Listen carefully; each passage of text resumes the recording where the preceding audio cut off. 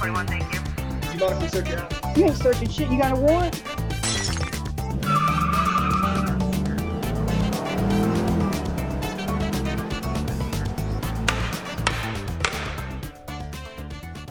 You're listening to Justice Radio, Acumen Law Corporation's podcast.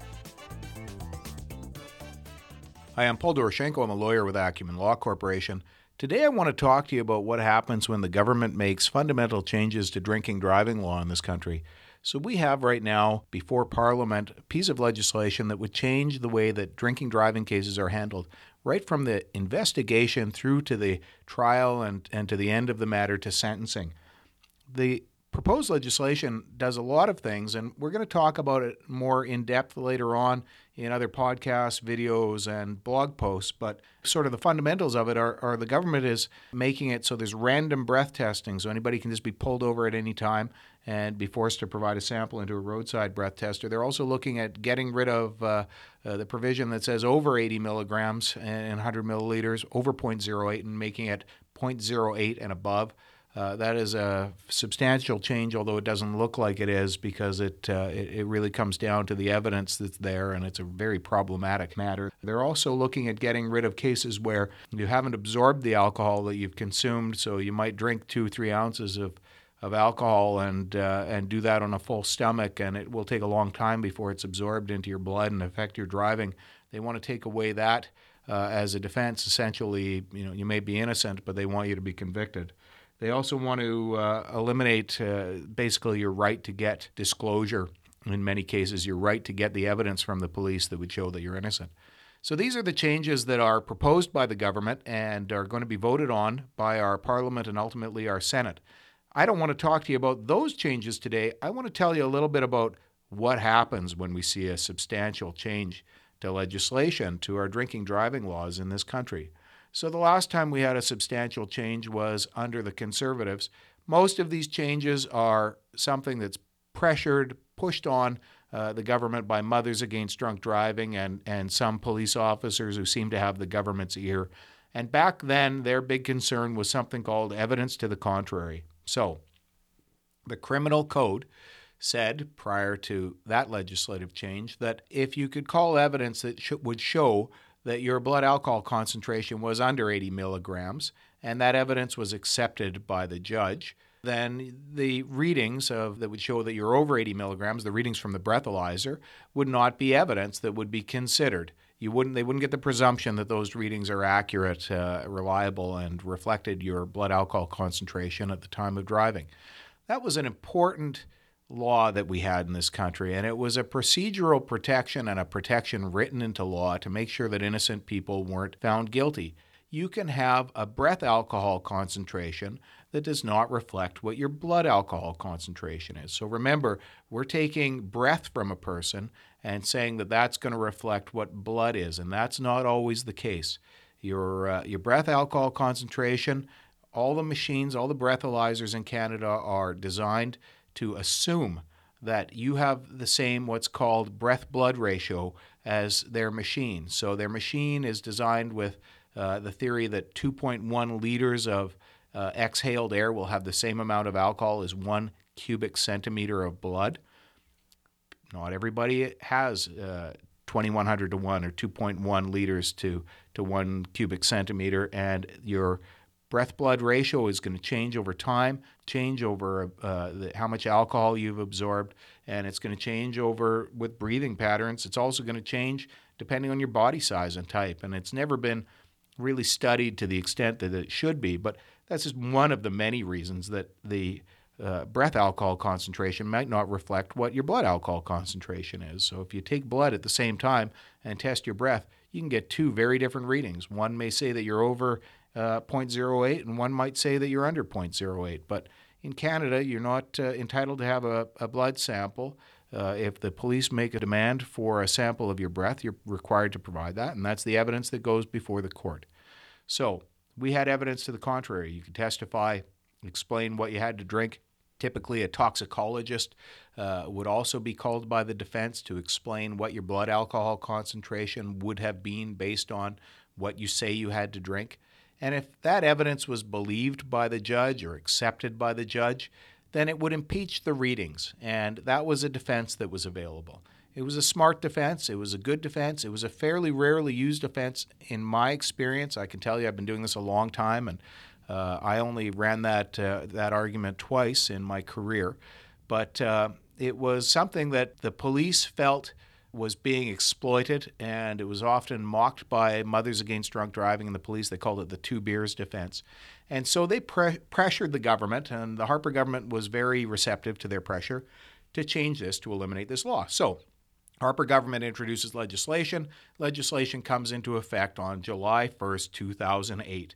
And it said, no, you can't run an evidence to the contrary anymore. You've got to prove a bunch of other things. You've got to prove that the breathalyzer was malfunctioning or operated incorrectly. You've got to prove that that's what would have led to the readings, the erroneous readings, and then you've got to prove what your blood alcohol concentration was. Huge, huge task.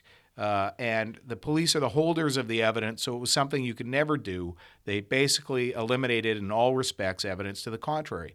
Now, we knew that this was going to be subject to challenges to that law, and it was, and it's gone to the Supreme Court of Canada. That took 4 years, and it's still something that's in the courts. It's a regular, active thing. It's going to be litigated for decades to come. And I can tell you that in all likelihood, some innocent people have been convicted as a result of losing that defense. But in any event, I'm talking about sort of the implications of it. Now, this law was brought in, as I said, July 1st, 2008. What happens if you were stopped an impaired driving investigation on June 1st, 2008, and your trial was on August 1st, 2008? So your trial was a month after the law changed, but all of the evidence was collected and the incident took place before the law changed. What happens then? Well, Parliament did not write in any transitional provision to say whether or not it applied retrospectively or retroactively, applied to previous cases, or if it was just something going forward from that point. So the courts had to step in and resolve that. And before the law actually came into effect, all of the lawyers who were practicing and dealing with a lot of impaired driving cases, and probably many of the judges, had looked at it and said, wow, this is not resolved. But in any event, the first decision that we know of came from provincial court. It was a decision delivered off the bench. The judge heard the arguments one day, came back and gave his decision the next day. This was up in Haida Gwaii. It was in the provincial court, BC Provincial Court in Masset. And that was the first decision that we knew of. And it said, no, this is something that applies going forward. It changes what must be proven, and it's a fundamental change. It's taking away basically a defense. If you're going to take away a defense, it's got to be fair, and it can't apply to an older case. And this made perfect sense, because imagine you had your trial was scheduled for May 30th. And your trial was adjourned because of a shortage of court time, and suddenly your trial was on July 5th. And you had a defense on May 30th that you couldn't run on July 5th as a result of the fact that there wasn't court time. Or you started your trial on June 15th, and you have to continue your trial because they ran out of court time. There's more evidence. You've got a police officer who speaks very slowly or something like that, and you end up on July 15th, and suddenly you don't have your defense anymore. That was a ridiculous circumstance. So that decision by that judge to us made perfect sense, both from a policy perspective and from a legal perspective. See, the important thing here is the government was changing it to try and take away a defense. They were trying to take away something that you could advance to show that you were innocent. And it would be a defense that was available to you before the law came into effect and not available to you after the law came into effect. The question was whether it was available to you if you committed the offense before the law came into effect and had your trial after the law came into effect. Unfortunately, judges have different opinions on different things, and another judge in BC came along, decided the opposite, said no, you don't get that defense anymore, regardless of when you were charged. And that decision, in my mind, was very unfortunate, but this played out the same way in every other province across this country. We had judges who disagreed with each other. We had judges where they got together in one courthouse and said, in our courthouse, we're dealing with it this way.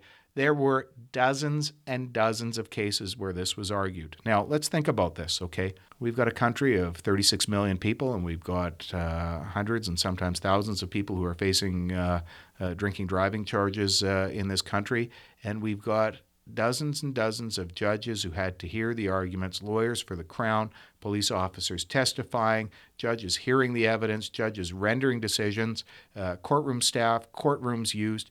We're talking millions of dollars spent to resolve this one legal issue that really was a sort of a temporal legal issue. It only existed for a few years in any event because those cases would make their way through the court. But this eventually went to the Supreme Court of Canada. It took 4 years, over 4 years, before we got a decision that said essentially the same thing as that judge said in Massett, only not quite as eloquent, in my view, as the judge in Massett who gave the decision off the bench. So what happened? You're a taxpayer, okay? We thank you for paying taxes. We're taxpayers too. We don't like to see tax money wasted. We don't like to see malinvestment or foolish spending. But really what happened, this thing that was thrust upon us by Mothers Against Drunk Driving, cost the taxpayers in this country millions of dollars to deal with that issue as it went through the court. Now, did it make any substantial change that was for the benefit of the Canadian population? I can tell you I've been defending these cases for a long time. I'm coming up on 2 decades of defending drinking driving cases. I haven't lost a over 08 criminal drinking driving case since this law came into effect. One of the things that happened in the end was that lawyers upped their game. We started looking at other aspects. We started recognizing, noticing, and getting disclosure showing that breathalyzers malfunction. And we got more and more of that disclosure. And we were able to pick away at it. And probably we're doing a better job than we ever did. But it has not had the benefit that the government wanted. We haven't seen a flood of convictions, certainly in BC, as a result of this legislative change, eliminating essentially evidence to the contrary. Now, evidence to the contrary was not completely eliminated because the Supreme Court of Canada did strike down a portion of that law and set new rules, and that matter is going to be litigated for years to come. So we're talking millions of dollars for the retrospective application, which was a simple issue, and then, pile on the money for the next issue, which was resolve whether or not this legislation is unconstitutional. And it was found to be partially unconstitutional. And we think ultimately that legislation is going to have to go away because innocent people can end up being convicted fairly easily as a result of it. So what's the lesson here? What am I telling you? Well, I'm telling you that these changes that are proposed by the federal government are not going to play out the way that they say.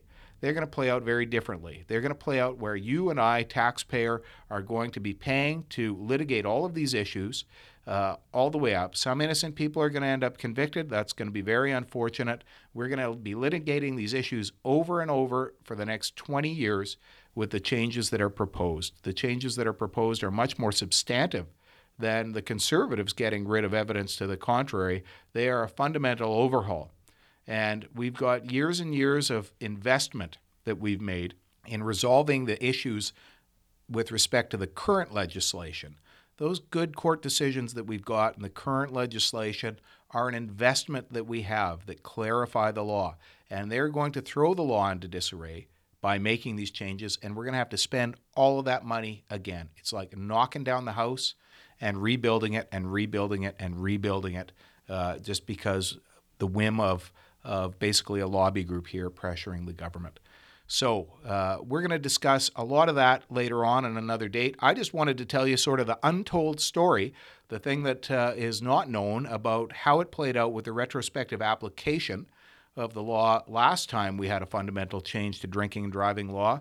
It is a sort of a sad tale of wasted money. You think of all the things that money could have been spent on that would have been to the benefit of our society. This is not something that we can say was to the benefit of our society in the end.